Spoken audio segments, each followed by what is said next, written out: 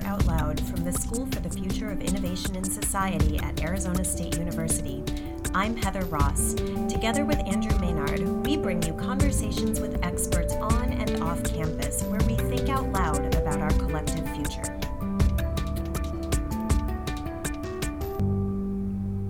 In today's episode, Andrew and I were joined by one of our favorite podcast guests, Adam Dupay, our cybersecurity colleague. Adam actually came to us, as he will explain in the podcast, with an idea to talk about research ethics in cybersecurity that he had while he was listening to one of our other episodes about research ethics with wearable devices and challenges with IRBs, and that was Camille Nebeker from the CORE project at the University of California in San Diego. So we had actually a really, really interesting conversation with Adam. We identified that there are a number of questions that are becoming increasingly important to deal with and maybe need for some structure in this space. So I hope that you enjoy this episode as much as Andrew and I enjoyed talking to Adam. This was, I have to admit, the first time that one of our podcast guests has come with an agenda of items to talk about during a podcast episode, and we loved it. We had a really, really great time. As always, before we dig into this episode or jump in, please tell your friends about the Future Out Loud podcast. If you're not already subscribed in a place like iTunes or SoundCloud, I definitely encourage you to do that and would be grateful for your review and to rate us in those places.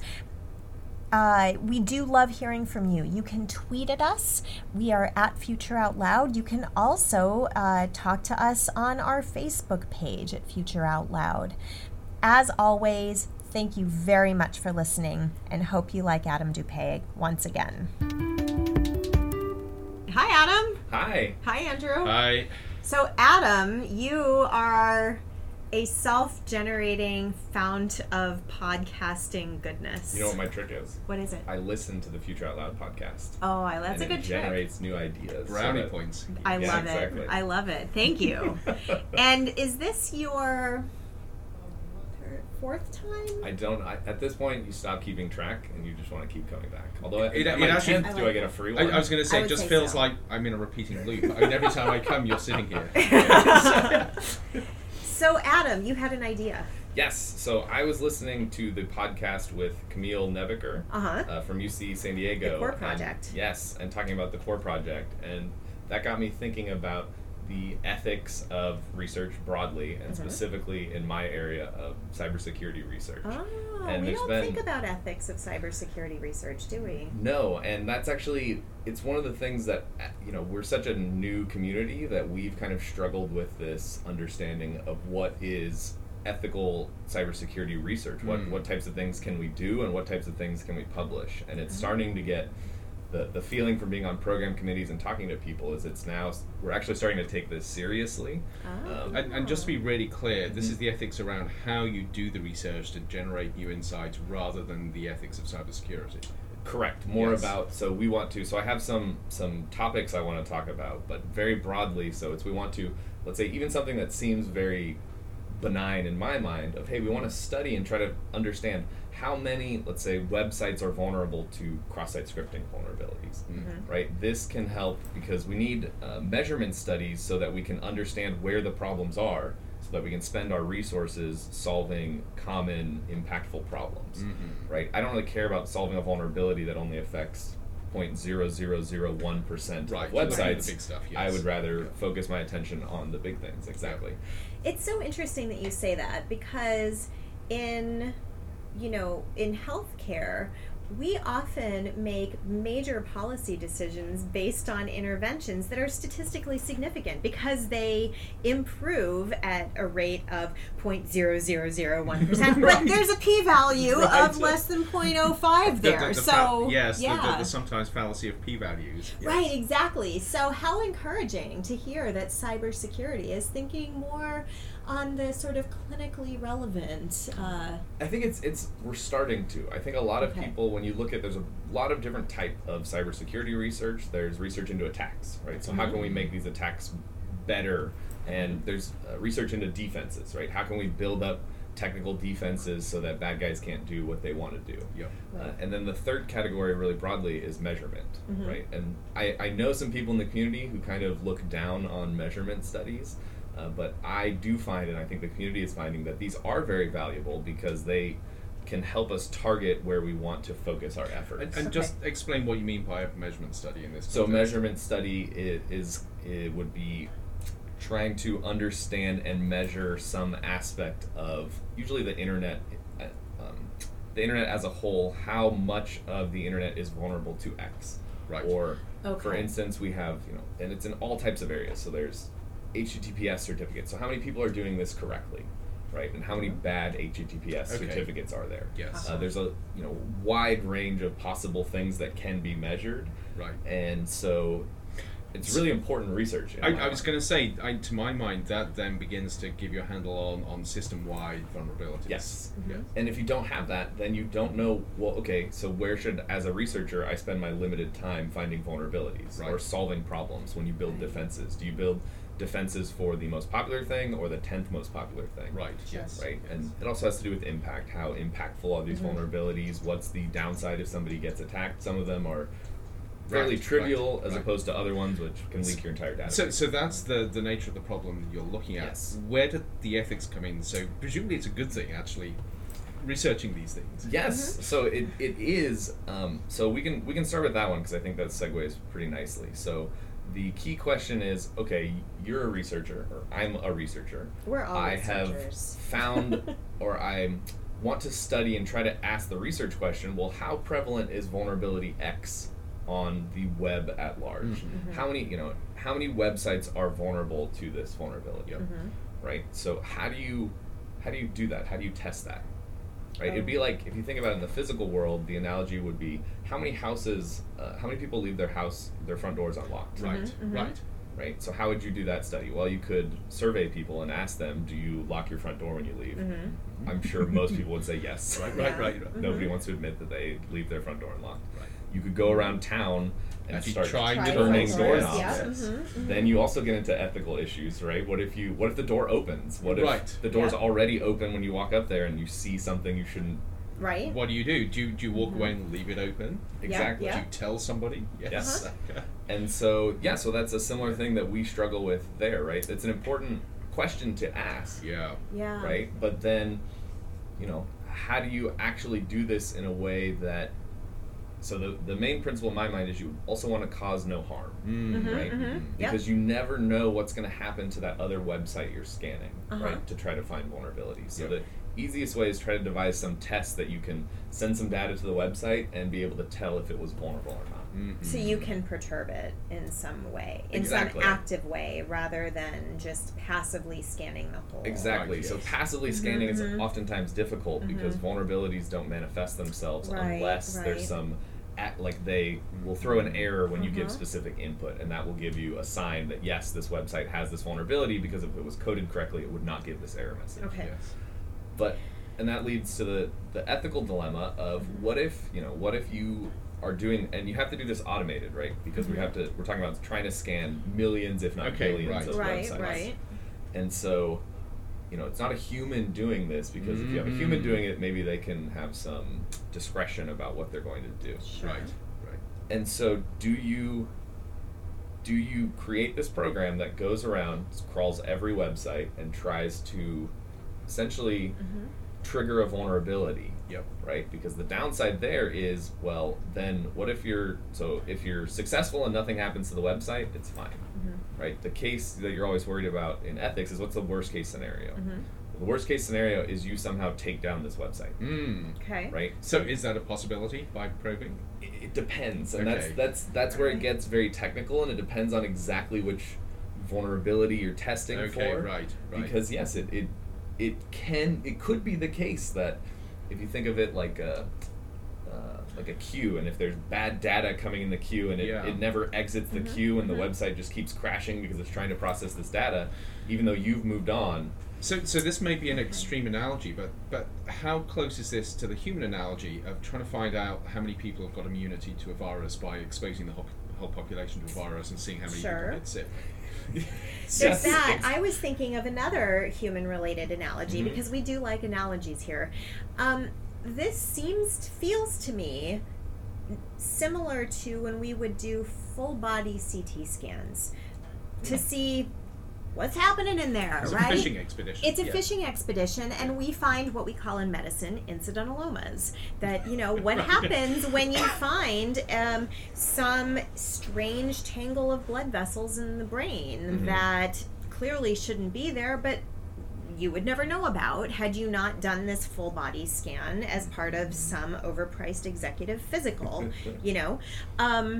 and actually, we were just talking about the President's Commission on Bioethics, right? And this was part of, what do you do when you uncover an incidentaloma in the context of some other research project or some other, clinical exercise? So a question immediately pops into my mind here. So we have human ethics, medical ethics, we have environmental ethics. Is there actually an area of study of cyber ethics? Probably. I am not familiar with it. And Whoa. You are part of that community. So if there is and you're not familiar with it, if there is, it's not having much impact. I'm thinking very broadly if do I know people that call themselves cybersecurity ethics researchers? No, not that I know of. Is there a code of ethics for cybersecurity researchers and or practitioners? Yes, so it's starting to, I don't know that there is an explicit, and that's what I mentioned at the beginning of that we are a new field. But we are starting as a community to talk about these things, and I've seen papers rejected from conferences on ethical grounds. Really? Yes, which is something that was basically unheard of. What kind of, can you give us an example to wrap our heads around? So this would be an example. So take one vulnerability. So SQL injection it's not the most prevalent on the internet, it's 2 or 3, but it is the most impactful. So with a SQL injection vulnerability, somebody can essentially steal all the data from your database. They can inject data in your database or completely wipe your database.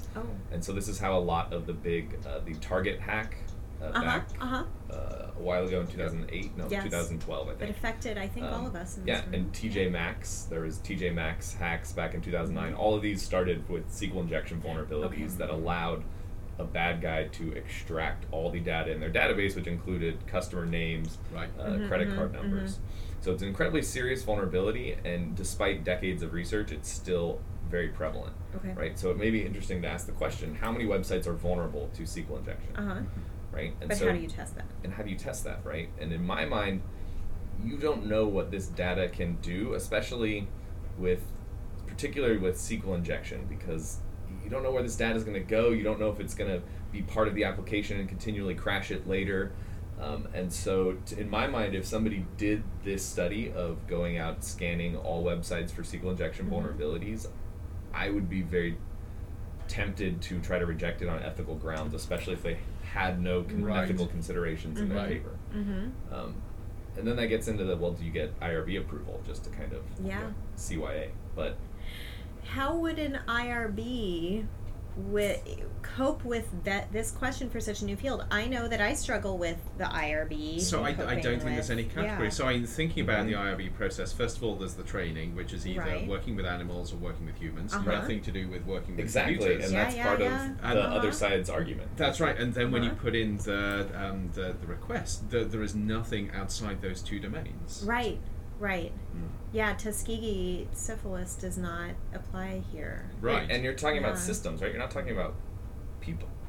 Hopefully Right. you're not That's right, directly you're not directly testing Well, but if people, you're talking about corporation systems, then People are we're affected, talking yes. about people. yes, people are definitely affected. Well, and I think also we that's treat why corporations as people in this country. Right, so, maybe that's yeah. the loophole.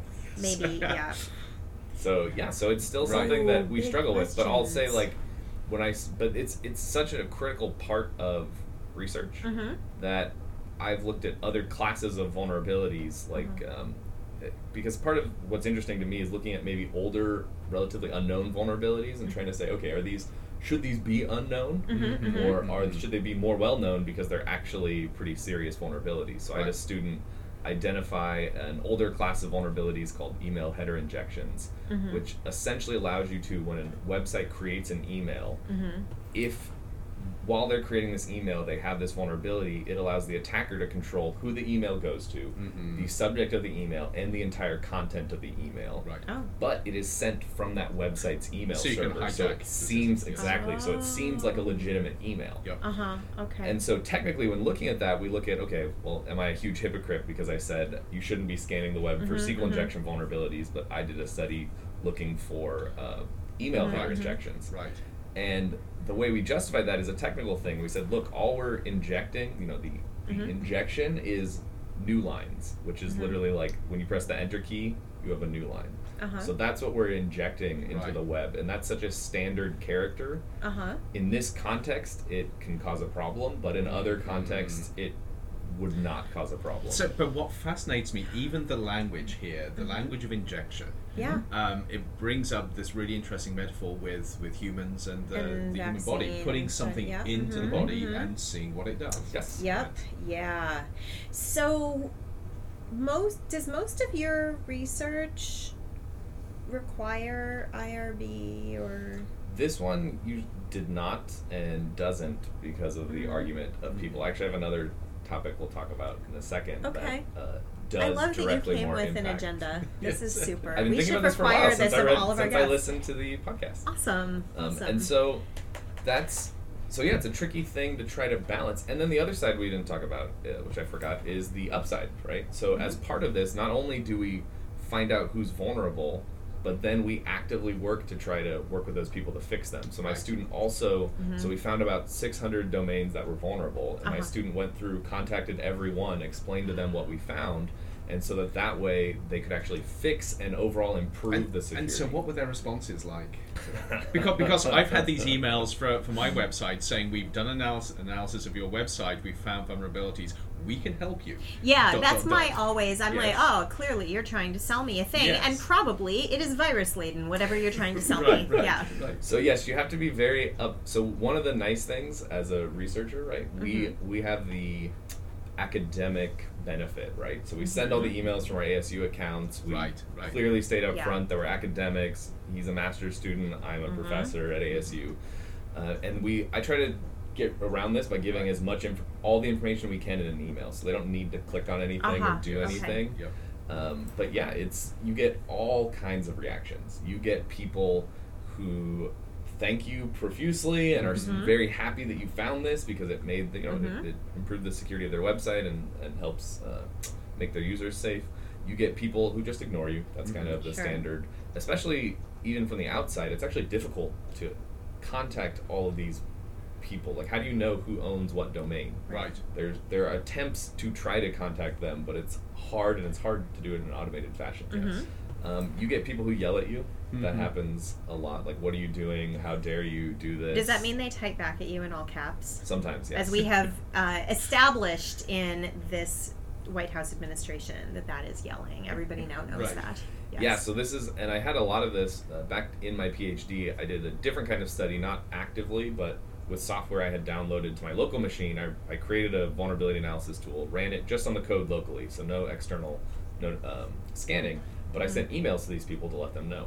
And I got people that straight denied that there could ever possibly, huge emails about denying I was so wrong. And I'm like, oh, maybe the tool made a mistake. And I dig in and I'm like, oh no, this is actually vulnerable and you have a problem, and you try to explain, but people, you can't help everyone. Yeah, that's true. So that's even true. dealing, but I think part of my responsibility is to take those steps, no matter if I will be heard or not. Yeah. So, but to me, this is really interesting. So, if you were developing an ethical study in a domain where you do this as a matter of course, you would have built into that study what you do when you find out certain things, and how you would actually deal with the community you're working with. So now, what you're describing is exactly what you would find, say, in a biological or human health-based study. Yes, and so that is something that, as a broad security community, we've tried to address and think about. The problem is there's no consensus. Right. So where this really comes from is what they call a vulnerability disclosure. Right. So you've worked really hard. You found some new unknown vulnerability in, let's say, Windows, in the latest Windows 10 Windows, and it allows you to completely control the machine. The question now is, what do you do with that information? Right. At this point, it is information, and that's all that security vulnerabilities are. Right. And so, what is your responsibility? What do you have any responsibility? I mean, that's right. In my well, I'll try to present everything. So there's multiple, because there's a couple ways to think about it. One way is what they call full disclosure. So the idea is you email the entire world, essentially, telling them what you found. Right. The second way is, and it's a little bit, they've done very well in the branding of this, it's called responsible disclosure, where you first notify the company, tell them, hey, I found this thing, you work with them, and then when they've developed a fix that they can push out to users, then you tell the world. Oh, okay. And so those are kind of the two extremes, right? Okay. And they have pros and cons.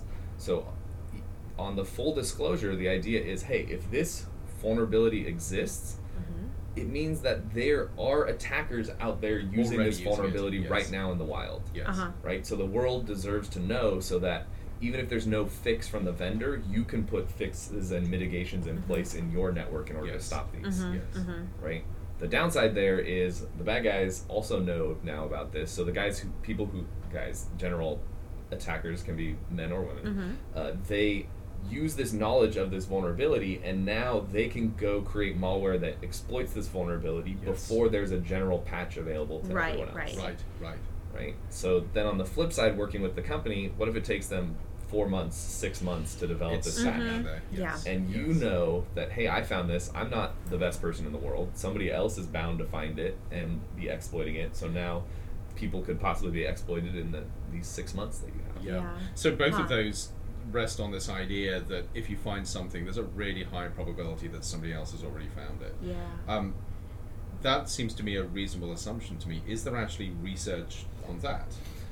I think somewhat, but not that I can't recall anything right off the bat. And the other thing is, the third option, is you're a bad guy, and so you either sell it to a bad guy, so you can sell. So if you have I know iPhone exploits sell for like $500,000 on the black market for a lot of money.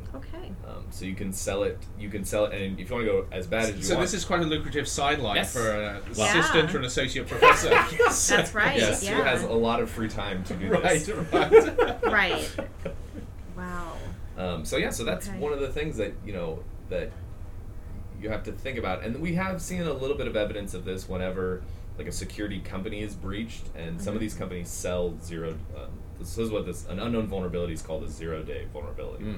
So they sell these 0-day vulnerabilities to various governments and other organizations. And we've seen that, yes, some of them were ones that have been found publicly. So there is there's indication of that. I don't know about a systematic study of that. And in order to study that, you would have to necessarily engage in deceit by studying that on the dark web. Right? Which raises its own, ethical questions. So this, as somebody that has just been on the periphery of the whole cyber world, what fascinates me is increasingly we're building this environment which is just as real, just as vulnerable, just as important as the physical environments that we're more used to working with. And it seems like, I'm sure that this mental shift has already happened within the cyber community, but I think it has to happen much more widely, thinking about cyberspace as a really important real space in which we operate. And so with regard to research, we have established systems that are certainly imperfect, but they are robust systems to deal with human subjects research and animal research. How should we think about constructing a similar system for cyber and cybersecurity research? Clearly, the space has some similarities to the human world, but it also does not. It's very different. Yeah. Yes. So how does one? I mean, is this the purview of cybersecurity researchers who determines what is, Are you going to have a meeting at Silmar, for instance, to come up with a set of guidelines? Yeah, I don't know, but I think the part of when you look at this, the harm is not really evident, right? I think that's part of the problem, right? It's not like we're locking people in a basement and shocking them or something, right? I mean, we don't know that we're not. Well, but I'm not. I can we confidently in this say room, that. I'm confident, and not only because we don't have basements in the Phoenix area, but yeah, exactly, and that's part of I think that could be part of the reason why there's not a big outcry, but it definitely is something that as a community we're thinking about more and more. I don't know what's going to be the thing that pushes us over the edge. Right. If whether it's internal or external that says, hey, you all really need to look at what you're doing and come up with some guidelines that you can all abide by. And does it ethically sound to wait until you're at the edge as a research community before you instantiate To me, that sounds very dangerous because things happen so fast. What if you don't know where the edge is? That Right. may be part of the problem what is you is can't the see edge? the terrain, Exactly, so yes. you don't really... Yes. I mean, it's like Tron, right? Like, what if the edge, comes and goes? Well, so I was thinking slightly more sophisticatedly that you're dealing with a complex system where one of the defining features is everything looks completely okay until suddenly it's not. And it's very, very hard to identify that instability. Yeah, exactly. And there's a lot that we can learn about underground economies and malware and malicious software from doing types of studies. So there's another study I wanted to bring to you guys' attention that was really interesting. So I was back when I was doing my master's at UC Santa Barbara, I was a fly on the wall while this study was happening. So UC Santa Barbara, my advisors published this paper called Your Botnet is My Botnet. And what they did was, this was back, I believe, in 2009, and there was so for those that don't know, a botnet is essentially a bad guy controlled group of computers. So the attacker, however they've done it, has gotten some software to run on your computer, and now your computer is a zombie, which is now being controlled by the attacker. And typically an unwitting zombie. Like, you're continuing to use your computer normally. You don't completely unknown. You're just you have like, no idea. why is it running a little and they slow? don't want I don't know. And they don't want to alert you even that it's doing anything, Right, They just want to do their malicious things in the background. Right. So, and the idea is by controlling a wide swath of computers, you now have access. You can send out spam emails. You can try to launch denial of service attacks to websites. You can steal people's usernames and passwords.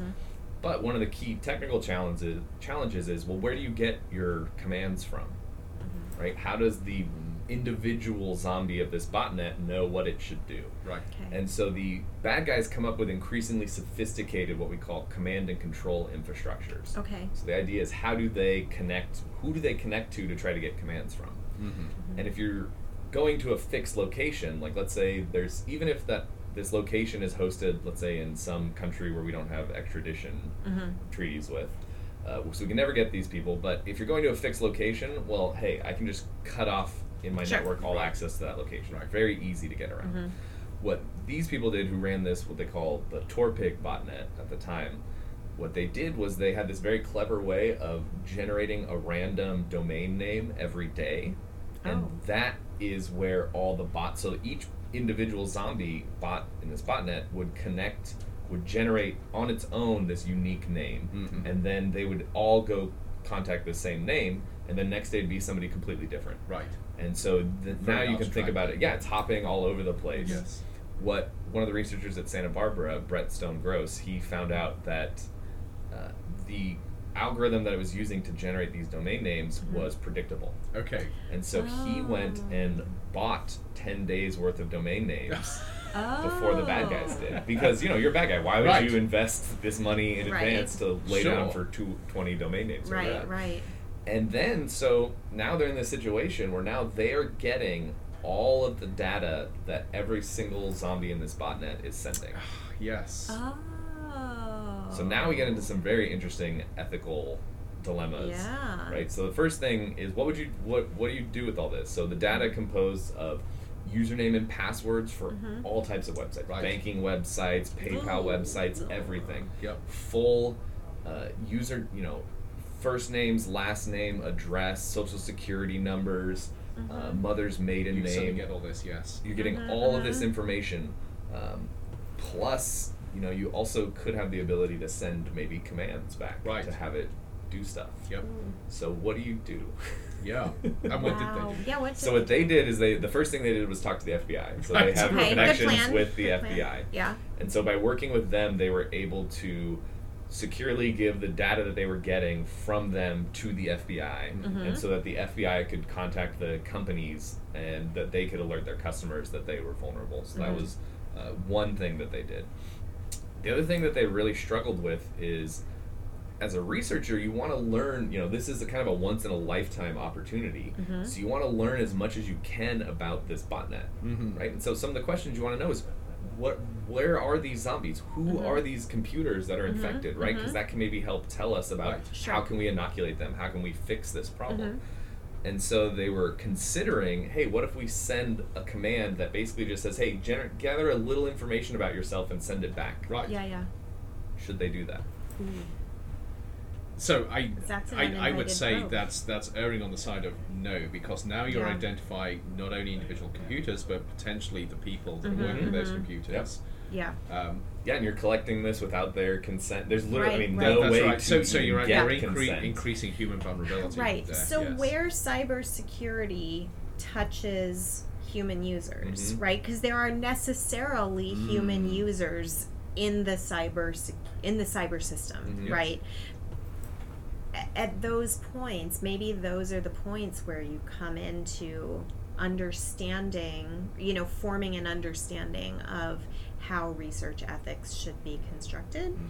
Yeah, it's a very tricky. So at the end of the day, they decided not to. Right. The reason was they said, hey, we don't know what's going to happen. We can't guarantee that there's not some heart monitoring system that's compromised that is talking to us, and then we tell it to run some command. But you can't possibly test whatever you're going to do across all possible systems. Yes. And so what if that causes that to crash?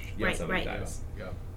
So one thing that raises is, by the way you describe it, groups like this are trying to sort of come up with one-off solutions to the ethical questions each time. Yes. There isn't a framework. Yes. So not only is that incredibly time-consuming, but it actually potentially unnecessarily stops or stymies really important research because you don't have a framework within which you're working. Then comes back to the question of what should this framework look like? Exactly. And that's something that I don't know, right? How are there commonalities that we can abstract from the vulnerability scanning versus this botnet takeover? And the other thing is, how does that maybe it handles the current ones, but what about the next weird, unique situation? So that's to put another spin on it, one of the things that they considered, and even with the FBI they considered, was, hey, we can send a command to these systems to tell it to get rid of this botnet. Right? So effectively take down this entire massive botnet that was sending out millions and millions of spam emails. And do you interfere? Exactly. At that point, right? And then at that point, you're talking about, okay, this isn't just statistics data, which is important for research. Now you're talking about a tangible benefit, not only for the people whose information and computers this is on, but for all of us receiving spam and all the malicious things these websites are doing. So apart from the fact that if you were to do that, you then become responsible for any adverse consequences. Exactly. Within that network. Yes, and so that's why they did not do it. Right. But they struggled with that question. Yes. What do we do? Yeah. And I don't remember the details, but I know there have been other botnet takeovers by the government, and they have done that, and they have killed and wiped the botnet, and they decided that it was fine. But it's one thing if your purpose is to actually take out a botnet as opposed to research. Yes, and that's where the trickiness, I think, comes in. Exactly. Yeah. So it was a very interesting time to be in the lab and hearing all of this go on. Yes. And the papers incredibly interesting. They got a lot of really good data. I'm sure. But yeah, it brought up very interesting ethical questions that I think still aren't answered. That was today. my next question, is since that happened, probably several years ago now, what has transpired in the field? Yeah, so there have been other studies, but I don't know of anybody who's saying, hey, this is an ethical framework that we should be doing when we're conducting this research. And I think that would be something that would be incredibly interesting. And of course, and this ties in very closely with developments within AI technologies, whether you're looking at natural language processing, machine learning, or whatever. Exactly. Because now we're just at the cusp of this whole cyberspace exploding in terms of capabilities. But not only that, it gets back to your point of the human interface. Yeah. We're building incredibly sophisticated systems that have direct human consequences in how they operate.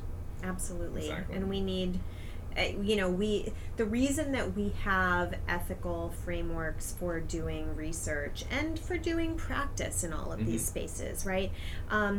Is for good reasons. Centuries, I would say millennia, but really centuries of doing organized research and practice with some really gnarly, sequelae in the absence of ethical practice and research frameworks. And so it follows, I think, that these emerging spaces merit an anticipatorily, sort of focused very much framework. so. And so I immediately going through my mind is where you get this interface between physical systems and cyber systems. So going back to autonomous vehicles, this is picking up on earlier conversations. So what happens now if you try and sort of do a bit of research where you're pinging Teslas that are driving themselves along the roads, and some of those pings alter the way that car is driving itself, or just interrupt it for long enough for something bad to happen. There are very real consequences. Yeah, we have we at Santa Barbara, I can't remember who was doing it, but somebody was trying to do an internal study of the Santa Barbara network, and so they were kind of scanning internally, essentially knocking on doors, just seeing what was out there. Okay. And we got a lot of angry emails from IT because, not that we were doing this, but because when we were doing this against a printer, it started printing out random gibberish.